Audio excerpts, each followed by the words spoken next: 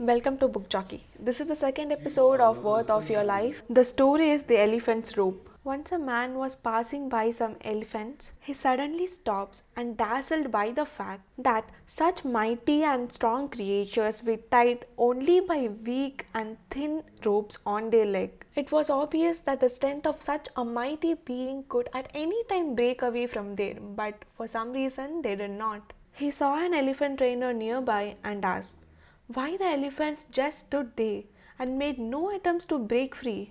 Well, replied the elephant trainer, when the elephants were young and less powerful, we used the same rope to tie them. At that age, these ropes were enough to hold them.